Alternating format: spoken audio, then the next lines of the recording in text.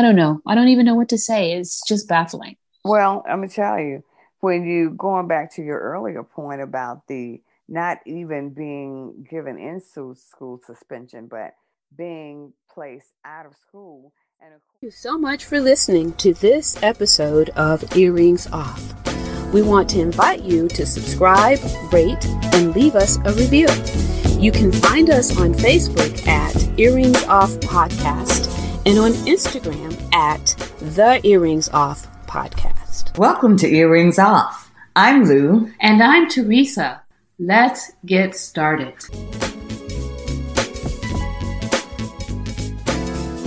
Lou, I'm sure you've heard the story. It's been all in the news, and I believe they might have had the young girl's funeral already. But I wanted to talk about Ma'Khia Bryant.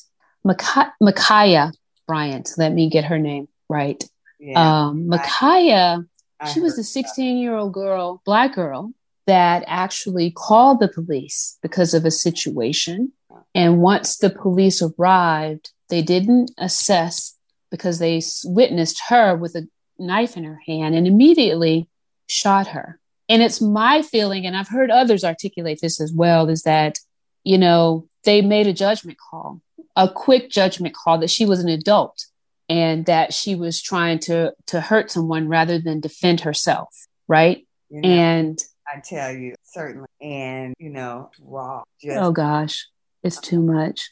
Yeah, it is too much because certainly, she had a knife. I never heard anyone say that it's a machete. I can't bring myself to watch the video. I know it's out there. I have not seen it. No, I've heard no one talk about the size of the knife or how close she had come to actually cutting or stabbing someone. But 4 bullets to the chest, really? Yeah. Well, that was not warranted, No, of course not. But so this is yet another instance of us being treated differently and it resulting in death because there's been so much attention, and rightly so, placed on, Black males and just the difficulties that they face and that we who love them endure. But I tell you, Black women and particularly Black girls, and the Ma'Khia Bryant case highlights this, just having a hard time surviving. And it really goes back to Teresa, it starts even in school, in elementary school, being treated differently. Oh, yeah. Being scrutinized more. You and I, we both, it's our choice. We wear our hair natural. And how many times have we seen recently of Black girls in school being disciplined or suspended simply because of the way they choose to wear their hair? Yeah. That was a story. I think we even discussed it on a podcast of a young girl, elementary, maybe even preschool, who got her hair done in braids with beads or something for her school picture. Right. And they refused to allow her to take her picture because of her hair. Yeah. Yeah. You remember? And some celebrities stepped in and gave her a photo shoot. Yeah. You remember that story? It was a couple of years ago. I remember that.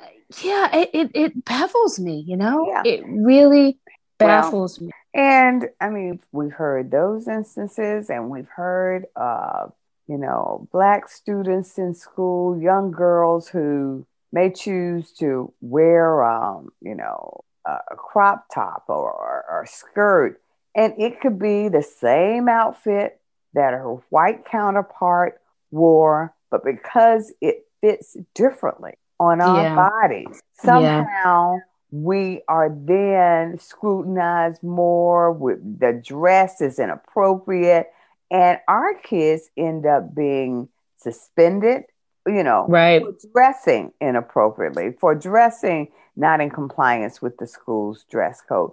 So it just goes on and on and on. There is such an insensitivity to our culture, to who we are, and yet we as African American women, we know how important it is for us to raise our children with that they have pride in themselves, pride in their community, pride in who they are. Right. And so you do that at home, you do that in our family, and we know that it's so important that they feel good about themselves and that they feel confident and they walk wholly into their uniqueness. But you send them out into these school settings and they're penalized. And, oh my goodness. They're penalized, and they're penalized for dress, and they're penalized when they speak up for themselves. We've raised our children to understand racism and what it looks like and what it sounds like when people call you out and treat you differently in these classrooms, when you receive inferior grades, not because your work wasn't on a certain part, but simply because someone didn't like you. So you have to, we embolden our children to speak up, to be respectful. But even when they speak up for themselves, they're suspended for that. They're said, they're told you're being aggressive. You didn't speak to the teacher appropriately. And it's like, really? They can't catch a break. Well, let's talk about that suspension for a minute. Not only are they suspended, but they don't oftentimes get the choice to be in school suspended. They are suspended from school. So they have to be sent home, where counterparts might get the option of in school. Their punishment is often 3 times more than what others would be for similar infractions. It's just and you started out talking about the fact about how we've been dealing with this with our young Black men. But what has been overlooked is how different young Black girls are being treated. Right. Yeah. Young Black girls and Black women, I think we have also discussed the fact that police are also shooting Black women, but those stories aren't making it to the news media in the same those stories aren't getting the same attention, if you will. Absolutely. And why? It's like, what do we, I don't know. I don't even know what to say. It's just baffling. Well, I'm going to tell you, when you going back to your earlier point about the not even being given into school suspension, but being placed out of school. And of course, when that happens, the young girls are missing valuable class time. This puts them behind. in their classes. This impacts their grades. This impacts them being able to pass to the next level. So it's almost like there's a cascading effect of all of this mistreatment. And then we wonder why they began acting out truly, because they don't want to be in school. Who wants to be knowingly going to an environment where you're going to be mistreated? Treated differently because of the way you look. And so then we start, they may end up in the juvenile justice system, which then places them at a further disadvantage, because we know in the court system that they're not getting their fair shake there either. So it's like, really, this kid can't catch a break. And then you wonder why the statistics bear out like they do. Because it's intentional. Just as we say that there are so many barriers intentionally set up against us, and it doesn't just happen when we're adults. It starts in school, and and it's just a lot to take in, because I was like you. I've had the chance to view that video of Ma'Khia Bryant. Oh, you did. On my feed but I didn't look at it, Teresa. I was like, I couldn't. I read all of the information on it, but it's just. I'm sure at some point I probably will, but I just need a minute to just settle myself, because it's a lot to take in. I did a blog some time ago that talked about we as African Americans, we're human. And when you have all of these accounts of murder and mistreatment, it begins to dissect us internally. It changes who you are at your core. Mm-hmm. And so I have to guard against that so that I can continue to function, because it's a lot. It's a lot. It is a lot, Lil. And there's been so many, just so many senseless shootings in the last couple of weeks. It's just been awful. It's just too much. And the fact that well, I just wanted to say that, I saw a video recently of a Black woman. She appeared in the video to be maybe 30-ish. And she said that she got out of prison that day. And when I tell you, she was attractive, she was well-spoken, and her presence, the way she presented herself, it just wasn't what you would typically associate with someone who would have gotten out of prison that day.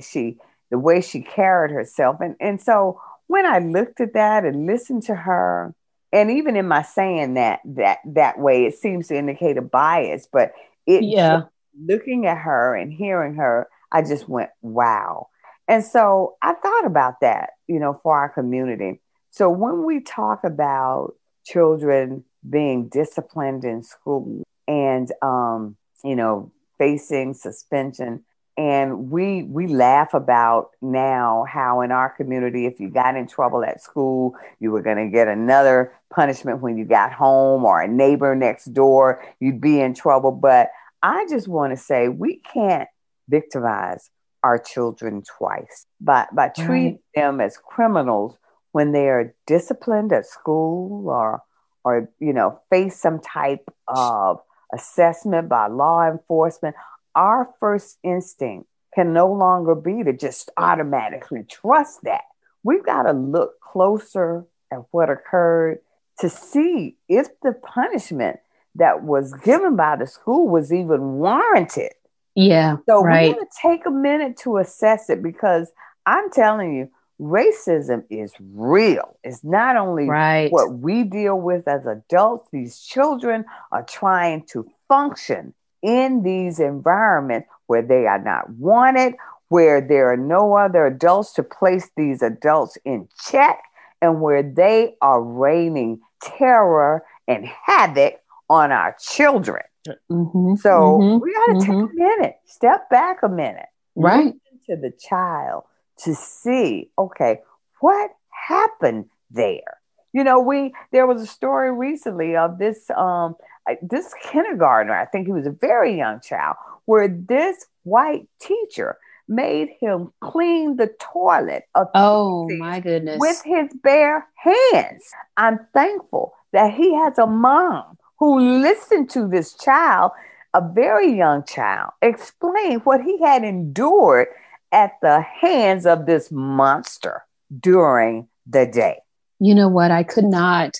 I applaud that mother for not going right up to that school and handling that woman, because he was so he what recourse did he have in that situation? He was a child. Yeah. So and her only thing, she had no response in why she made him do that. She had no response to that question. Why would you do that? I got a response because she's sick, and she's very sick in these environments. You should not be with children. Okay, right? You're right. You're right. So that's just the reality of it. So I mean, it's disheartening, but we're keeping our eyes open here at Earrings Off to the injustices, and our sincere condolences go out to the family and loved ones of Ma'Khia. Ma'Khia, absolutely. So that's it for us today, folks, here at Earrings Off. Take good care.